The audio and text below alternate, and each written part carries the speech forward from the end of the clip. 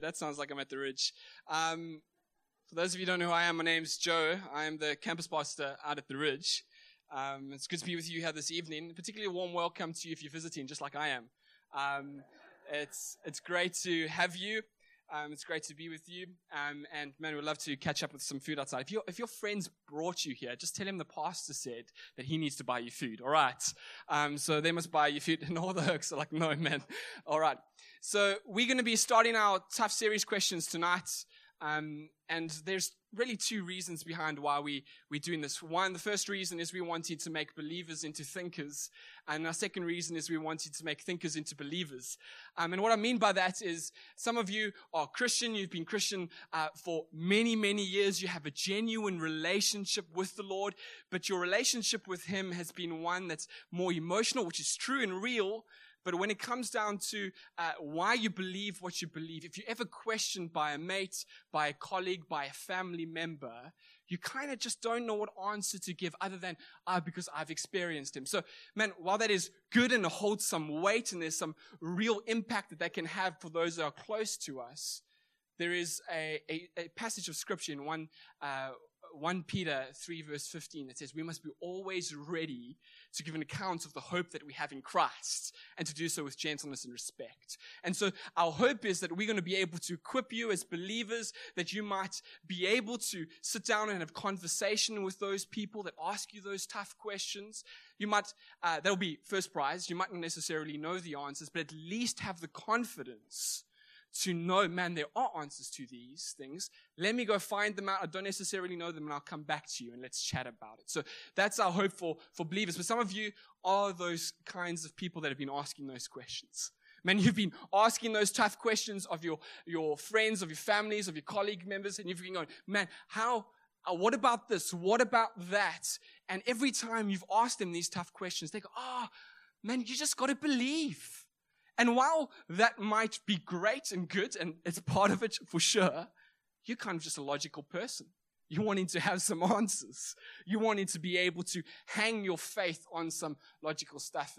And well, we as Christians, we have some logic, there's some rationale behind what we believe. And so our aim is that you will be able to see there's rationale and logic behind this, and hopefully move you from thinker into believer. And come to know this Jesus. We are so convinced that He is here, that He's real, that He's true, that we want you to be able to experience Him as well. So the question that we're going to be tackling first up tonight is the question, how can I be sure God exists? Or how can I believe in a God that I cannot see, that I cannot hear, and that I cannot touch? But actually, this idea of believing in something you cannot see, hear, and touch is not as weird as you might initially think. Let me give you an example. My wife and I, well, no, she's my wife, but we had been dating for about 6 months. And it was December holidays, and she went up to Durban to go visit her family. And I was an intern at the time here at the church. Christmas period is really rough for pastors because it's such a big time of the calendar. We don't really get away. And being an intern, being on call, being poor meant that I wasn't able to head up with her. I was an intern. I didn't earn much. And so I couldn't go up with him. But those 2 weeks were rough. And December is like a super kiff time for me. I really, really enjoy it. I'm like a beach bum. I seriously love being in the sun. I got a kid now, so that doesn't really happen very often. But I love to go to the beach. I love to go body surfing. I love to feel the salt on my skin as the sun bakes on me. I love to float down Kanubi River. It's just a fantastic time for me. But as I was doing those things, man, I was moping around. And I realized, man, I'm moping around because Alyssa's not here. And I thought to myself, well, if this is what 2 weeks is like, imagine if I don't have her for the rest of my life. And so what I decided to do is I'll marry her. So it's completely selfish, I got to admit. It's all about me and how I feel, but I'm going to marry this girl. And so I went down and I sat down with the jeweler, and man, we started drawing things. It was fantastic. And he came to this ring. He's like, this is what she wants. I'm like, yeah, that's what I want. And then he told me the price. And it was rough. And there's two questions that come into your mind. Is one, does she really need a ring? I mean, surely our love is important here. Like it's important. That's all that matters, not the ring. But the second question is she going to say yes? Man, I didn't doubt my love for her, but you started going, is this girl going to say yes? Does she love me? Because the thing about love is you can't see it, you can't hear it, and you can't touch it. Man, I can't bottle love for you. I can't bring it here in a nice bottle. If it was, it'd probably taste like Steri Stumpy. But I can't do that. I can't show you the physical side of what love is all about. I just can't. I just can't do it. But the thing is, what we can do, and what I did, is, man, we can start to look for evidence that points towards it. So I started to ask, this girl, she likes to spend time with me. Well, that's a good one. Okay, she makes plans with me. That's great. She holds my hand. It points there. It points towards this love. Man, she tells me she loves me on her own accord. She doesn't feel obliged because I say, I love you. And she goes, thanks, or I love you too. She says, I love you. My birthday's in November the 22nd. You can diarize that and put that down. But she wrote me a lovely card. She did a fantastic day. She took me paddling on a river. And that's me. I mean, we discussed our future together. We started talking about it. Man, evidence started to point towards the fact that there's love. Well, I could not bottle it. There was evidence that just felt overwhelming that love existed. And she had it for me. And so we got married. I was expecting a round of applause or something. But thank you. So man, it was the same thing is with God. You can't see him, you can't hear him, you can't touch him. But what we can do is that we can look for evidence that points towards him being there. Does that make sense? God is spirit. He's not physical. He doesn't consist of matter. He doesn't consist of all these things. But there's evidence that points towards his existence. And so what we're going to do this evening is we're going to look at evidences that point towards God's existence. Now we're going to look at two. All right, I had three planned, but I decided to cut one for a variety of reasons. One of them was just time. Man, time, we just can't take forever tonight. And I preached like half an hour. So, I mean, we can't go into the 45-minute mark here. But we time-wise, two, I just realized that for some of us, this conversation is your bread and butter. This is the kind of stuff that you just chat and you think through. You have these conversations, the books you read, etc., and tonight's going to be a breeze for you. But for those of you, I assume more of us than not, this is going to be a bit of a stretch. This is not so much our bread and butter. And so your brains are going to be functioning high capacity. And so I don't necessarily want to overload that with an extra one. And my other reason is because this last one, we're going to be tackling in week 5. And so I don't want to repeat myself. I'm doing that one in week 5. So I don't want to repeat myself again with that argument. But let's look at two different evidences that point to the existence of God. That's not it. No worries. I'll talk. You can listen. The first evidence is the fact that the existence of the universe.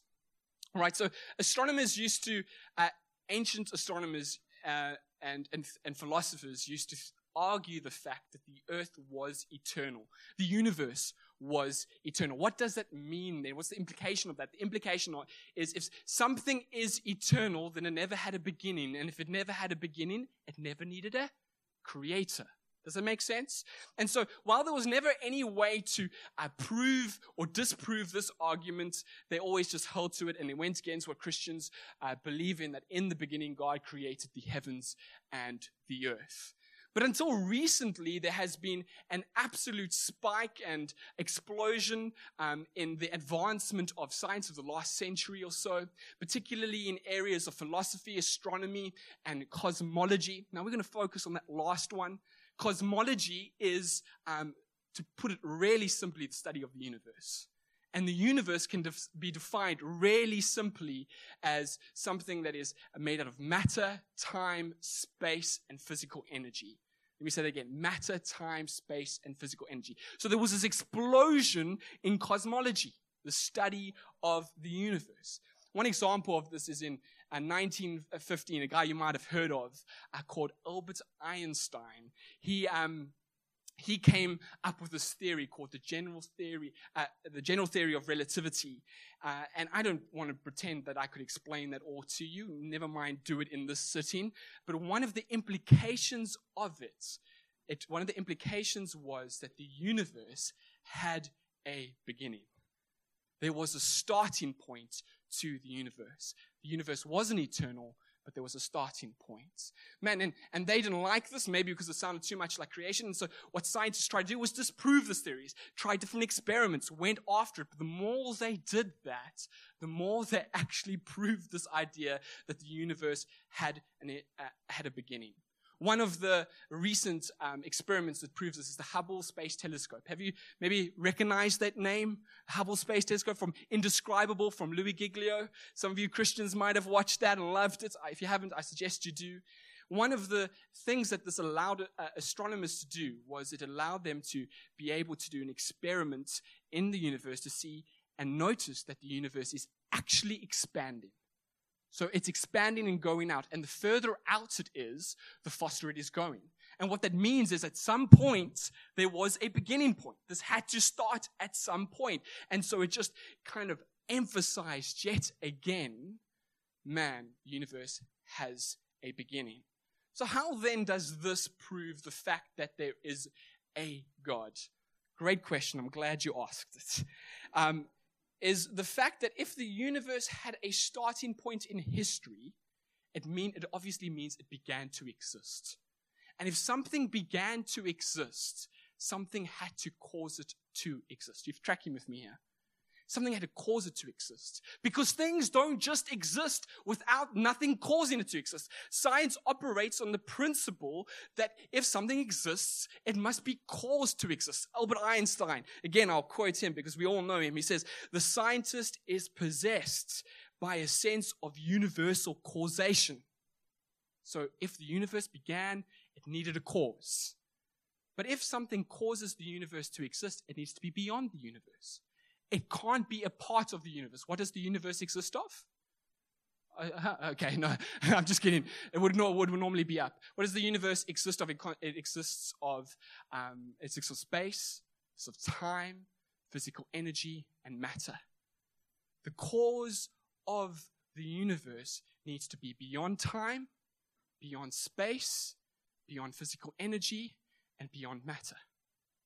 Now, that just seems uncannily similar to what we as Christians argue is what God is. He's beyond time, He's beyond space, He's beyond physical energy, and He's beyond matter. And so, man, this evidence, while it doesn't draw you a picture of what He looks like, wouldn't be a white with blonde hair and blue eyes. The white that doesn't draw you a picture of what He looks like, man, it points towards it. There is an existence for God. He's there. Now, I understand there is some objections to this. So let's address some of these objections. How do we know that it was God and not something else? How do we know it wasn't an alien? There's a guy named Chad Meister. He's got a doctorate in philosophy, and he lectures at an undergrad level in philosophy of religion. And he once was taken by his wife to a dinner where they were all getting all her and her colleagues were getting appreciated by her boss. And obviously the conversation comes up. What do you do? You know, like just that baby talk. And the conversation came up, and he says, I do philosophy and religion, what, and obviously came to the conversation of God. And he just described what I described to one of the guys. And at the end of it, the airline pilot asked him, well, man, how do you know it wasn't an alien? And so he said, well, that sounds great. Let's call this alien Bob. Let's just say this alien Bob was a beyond time, beyond space, beyond matter, beyond physical energy. And he had the power to create billions and billions and billions of galaxies that has the intelligence to make sure that it all works together so the life might exist. You call him the alien Bob. I call him Yahweh, the creator of Jesus Christ. Creator Jesus Christ. And so, man, this doesn't matter what you might think it possibly be, but this evidence points to there must be a God, and has been revealed to us that this is Jesus. This is Yahweh. This is who He is. So that's the one there. The second objection that comes is if everything needs a cause, who created God? Have you ever heard that one before? If everything needs a cause, who created God? Now, this is a misunderstanding of the arguments, because not everything needs a cause. Only everything that needs a beginning needs a cause. That's why the whole idea of the universe being eternal was such a problem. But the fact that it has a beginning means there was a cause, and that cause, we argue, is God. But God never had a beginning. He's revealed to us He's eternal. So there's no need for us to try to figure out what caused Him, because He has always been and always will be. Now, that might rattle and blow your mind, and we can't understand because we are part of this universe, which is a part of time. But God is eternal, so that answer, that question is not needed. So here we see the first one, man, pointing towards the fact that God exists, is the fact that the universe exists and it needs a cause. Our second argument, and this might be a little lighter for some of you to understand, is our just so universe. Our just so universe. Now, we live in a beautiful country, don't we? Man, Springboks win, it just makes it even more beautiful. Our country is stunning. It's the reason why tourists come from all around the world to South Africa, is because we offer so much. We offer something unique that the rest of the world doesn't have. But not only is South Africa a beautiful, so is East London. I know some of you don't think that, but it really is. We're so privileged that we are able just to 5 minutes hop down to the beach, Nahoon Beach, world renowned. I mean, Sean is up in Durbs in Hillcrest, lovely suburb, 45 minutes to the beach. Not great, but we're so privileged that we get to be here, and it's super, super beautiful. I live in Ganubi, and one of my favorite things to do is go down to Ganubi Beach. My grandfather, he's here this evening. My son, he's not, he's home sleeping. And we head off to Shelley's coffee shop. Every Monday morning. It's a tradition, the boys breakfast, and we don't even order. They just bring us our food. That's how often we go. And it's not abnormal for us to be there, to see whales jumping, to see dolphins, to see birds diving, to see rainbows. It's absolutely beautiful and fantastic. Sometimes all at the same time. No, I'm kidding. But it's beautiful. It's really, really beautiful. And when I see this, man, my heart just leaps. And I start to just praise the Lord. I thought, how great are you that you've made this? It's kind of like what the psalmist says in Psalm 9 verse 1. It says, the heavens proclaim the glory of God. The skies display His craftsmanship. His craftsmanship. Man, this beauty that we see around us didn't just happen or spring into existence unaided. But rather what science is now telling us, that the building blocks of this world, the parameters and constants and laws that govern matter in order that there might be life in the universe, are just right, just so, in order that life might be real. You following me here? Man, so there are about 50 parameters and constants, around about 50 parameters and constants that just need to be right in order for life to happen in this universe. One of them that we're going to look at is gravity. Gravity. It's philosophers, physicists have discovered 4 forces of nature that are relative to one another and are there so that life might exist in the universe. And one of them is gravity. Now, if gravity was off by 1 part in 10,000 billion relative to the strength of the other 4 forces of nature, life would not be possible in the universe. Let me say that again, because I just said that number like it was nothing. 1 part in 10,000 billion. I can't fathom that. I just can't fathom that number. Maybe you can, but my brain is too small to fathom what 1 part in 10,000 billion is relative to the other strength of the 4 forces of nature. It has to be just so in order for life to exist in this universe. Another one is the neutron. Man, the neutron just has to be exactly like it is in order for life to exist. If the neutron was not roughly 1.001 mass times of a proton, all neutrons would become protons, or all protons would become neutrons, and life would not be able to be right. And there's 50 of them that just need to be as they are in order for life to happen. 50. And you know what's crazy about it is that they are all interdependent on one another. Not independent, interdependent. That means you could have 49 of them exactly right, and gravity could be one part of 10,000 billion off, and life would not be possible in the whole universe. There is less, it makes more logic to me that this did not happen by chance, that those crazy numbers could just be right by chance. It makes more sense that there is a creator, a designer that has made it just right in order for this to happen. Evidence pointing towards that there is a God. Let's talk about the planet that we're on. What a planet needs in order for life to be sustainable, in order for there to be to support complex life. There's about 24 characteristics of a planet that is needed. And let me just rattle off some. Man, this planet needs to have the correct mass. It needs to be orbited by a large moon, not a small moon, a large one. Having a magnetic field, manifestation in an oxygen-rich atmosphere, orbiting a main sequence, has a G2 dwarf star, not a large one, not as too small, not too big, just the right one, and being in the correct location in galactic habitable zone. Just needs to be right. Again, man, pointing towards there being a God. It has to be just right in order for there to be life. Now, again, as I say, this is pointed towards God. There are some objections to this. Let's deal with some of the objections. Some of the objections is, well, this might not be so hard to believe if there were an infinite amount of universes.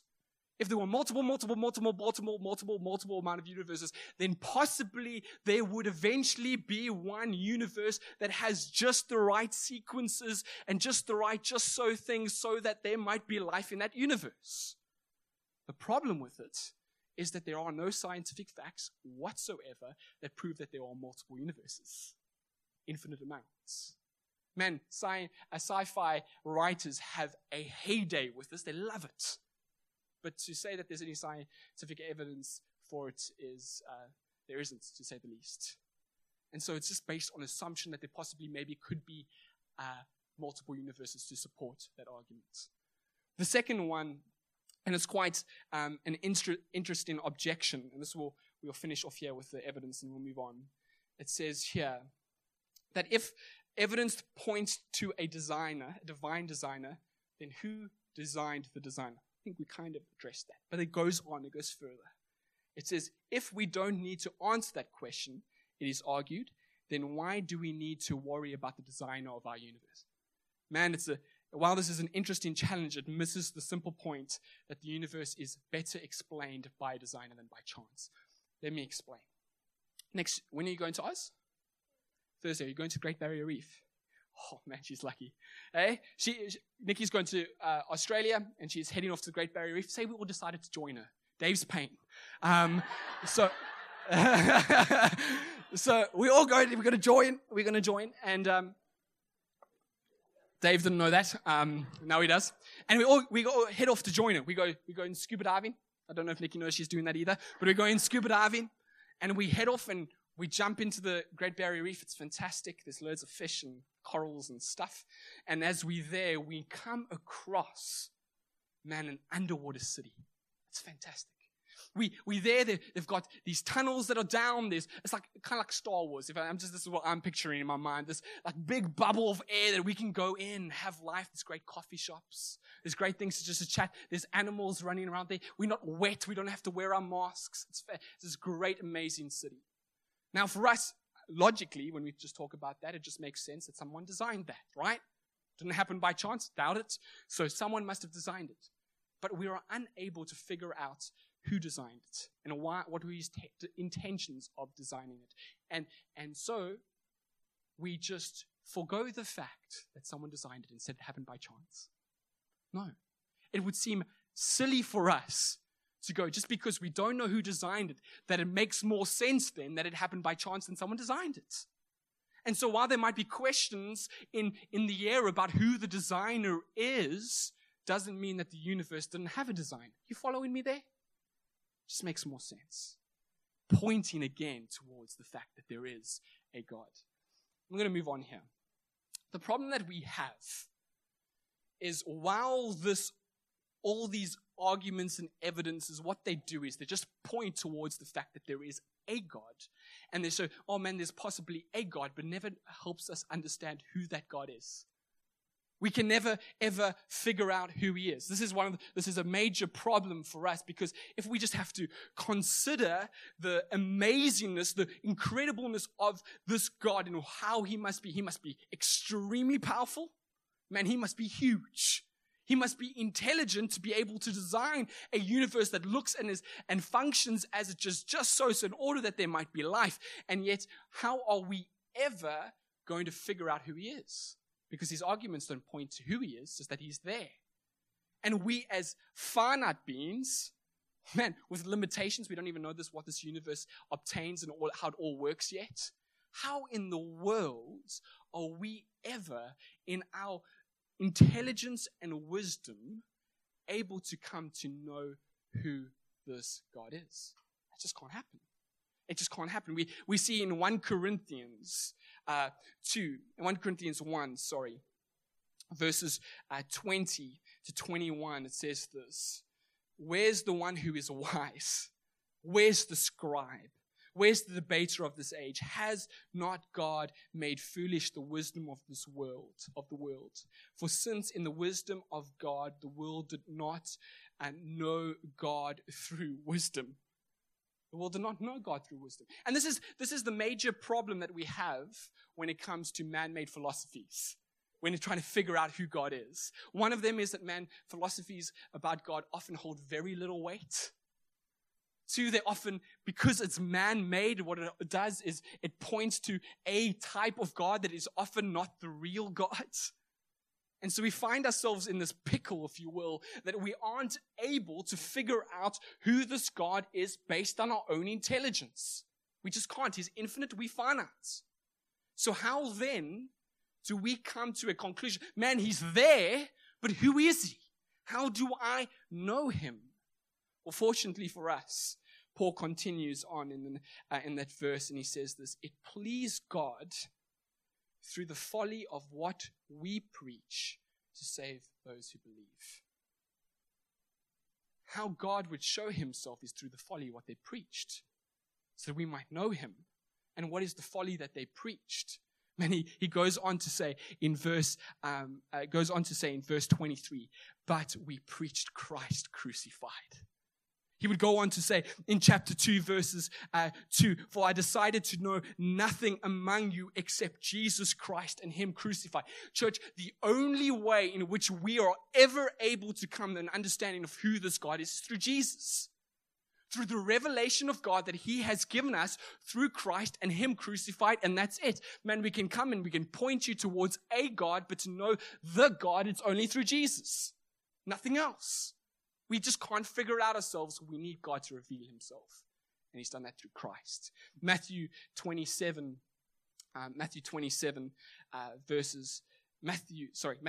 verse 27 says this. This is Jesus speaking. And no one knows the Son except the Father. And no one knows the Father except the Son. And anyone to whom the Son chooses to reveal him. We can only ever know God only through the revelation that Christ gives us of the Father. We can't figure it out ourselves. But he has the beauty. Jesus doesn't just stop there. He continues on speaking in Matthew 11, and he says this: come to me. Here's this invitation. You want to know him? Come to me, all who labor and are heavy laden, and I will give you rest. Take my yoke upon you and learn from me, for I am gentle and lowly in heart, and you will find rest for your souls. For my yoke is easy, my burden is light. The only way we are ever able to come to an understanding of who this God is through Jesus Christ. Coming to him. That there in him alone there is life. Nowhere else. In him, there is the satisfaction of life in which you've been seeking, not in this world. In him alone is the peace that you've been longing for, not in the things of this world. Him, there is proper, abundant life, nowhere else. Jesus says, I have come to give you life and life abundantly. But why is it only found in Christ and not in the world? Because true life and the satisfaction of it and the peace of it is not found in the creation, but rather in the creator of life. It's only found in him. And so, man, there is this need for us. There's this deep need for us to come to Jesus. And how do we do that? By simply believing and repenting of our sins. And believing that he is our only way, that I am the way, the truth, and the life, says Jesus. He's the only way to the Father. It's believing in that. And repenting of our sins. Repenting, what I mean by that is that we repent from the fact that we have lived life for ourselves and lived for about me, rather than this creator. That we've lived for us and not him. That we've realized that he's real and true, and that I have lived for myself and not for him. That I've done things that I should not do because he does not want me to do them. And I've not done things that I should do because he has asked me to do them and I didn't know. And so now I need to repent from that. And when we do that, man, we are saved because Christ has come and he's died for our sins. This is why it's folly. This is the folly we preach. It's folly because why, in human wisdom, why would someone so great and infinite and powerful such as God would ever care about a rebellious little life on a rock that doesn't even make a little blimp in the whole universe? And yet he would come down, become one of us, come and die for us so that we might know him and experience the fullness of life in him. Man, that's folly. It's not a human wisdom. But here it is. Here this God coming and saying, here I am. Come to me. Come to me. And so there's this call tonight. I'm going to call the band up. Are they here? What we're going to do is we're going to respond to this. And so this is going to happen for a variety of different people and different things. Firstly, for those of you who might be going, man, I'm not a Christian. This is not something I normally do. This is not something I've normally believed in, but this has made sense to me. And man, I want to know this God. I want to experience the life that he has for me. I want to be saved from my sin, and that's in Jesus alone. If that's you, we would love to have you up front. We want to pray and lead you through that. We'd love to journey with you. If you have more questions, come up as well. We would love that. But maybe just for those of you who know Christ, you just have a renewed awe and wonder of who he is. That we have this God who is fantastic and big and mighty, yet he loved you so much to die for you. Maybe you just want to come and we just want prayer. You just want to be filled with the Spirit again. You just want to make a recommitment to the Lord. Whatever the case might be, we'd love for you to come. And for those of you who don't know the Lord, and we've got this little pack that we would love for you to have. It's Pierre has done fantastic work. It's just a new beginners pack new believers pack to help you figure out this Christian walk, and we would love to get you to know your names. We also have a Bible as well we'd love to give you as well. So we're going to play the song. Would you mind just hanging around till the end of the song? Dave's going to come up afterwards and release us. If you want to come up for prayer, that would be great. Otherwise, just worship and praise the Lord.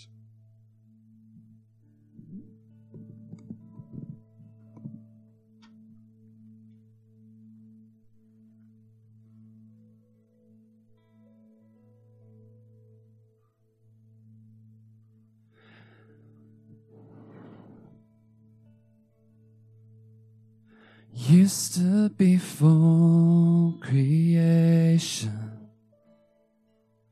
eternity in your hands. You spoke the earth into motion, my soul now to stand.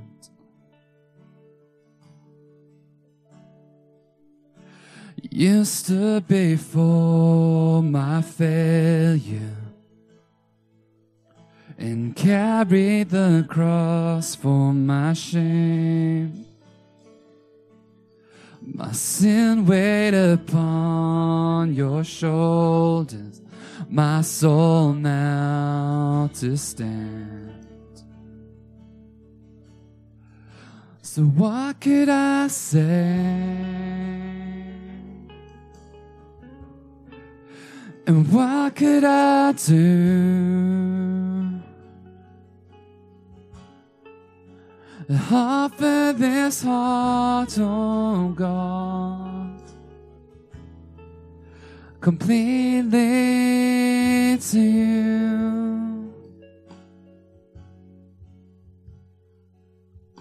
So I'll walk upon salvation,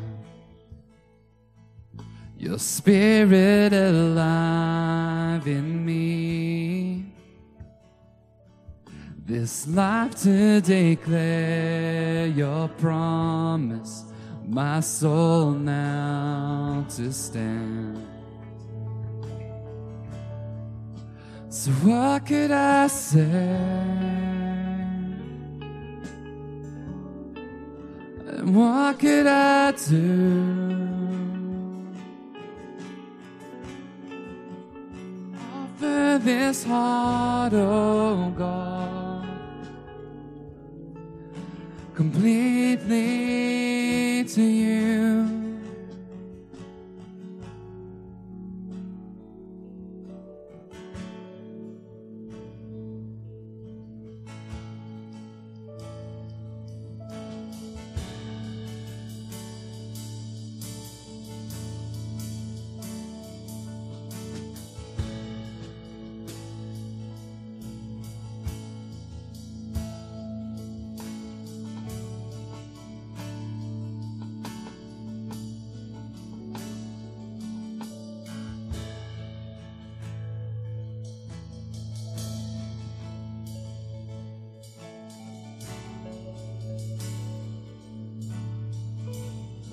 I just want to say tonight that it might seem really daunting to come up, and especially when everyone's facing the front. So all we're going to do is we're going to just turn off the lights. If you do want to stay behind, please do. There will be chocolate and coffee under the tent as well, though, if you do want to slip out. But if you do slip out, I do want to ask, can you just do it quietly? Just do it quietly. Don't talk until you go out. Okay, and if you do want to hang out, just wait. Wait until people are gone, and you can slip to the front. And we've got some pastors and elders who are ready to chat to you and pray with you.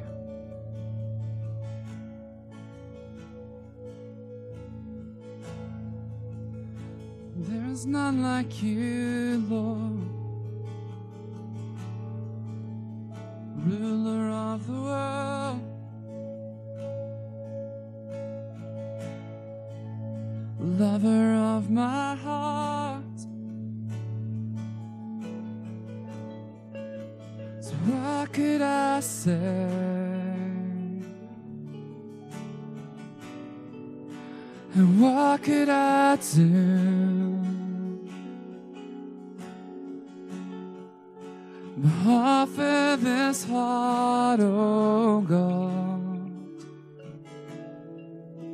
completely to you.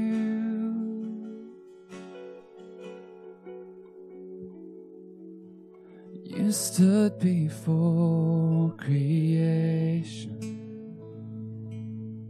eternity in your hand. You spoke the earth into motion, my soul now to stand. You stood before my failure. You stood before my failure and carried the cross for my shame.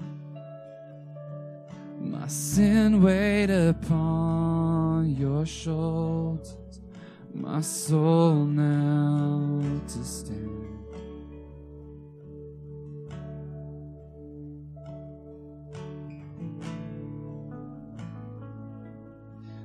Guys, thanks so much for joining us tonight. Just want to invite you again in the front if you want to come and chat some more, you have some questions, do that. we're here. We'll be here for some time. And it's you tonight. Just take the opportunity. Jesus says, come and see. Come and see. Come and taste and see the Lord is good. The best proof is coming to him and taking a step of faith. So we're here. Enjoy yourself. Enjoy the evening outside.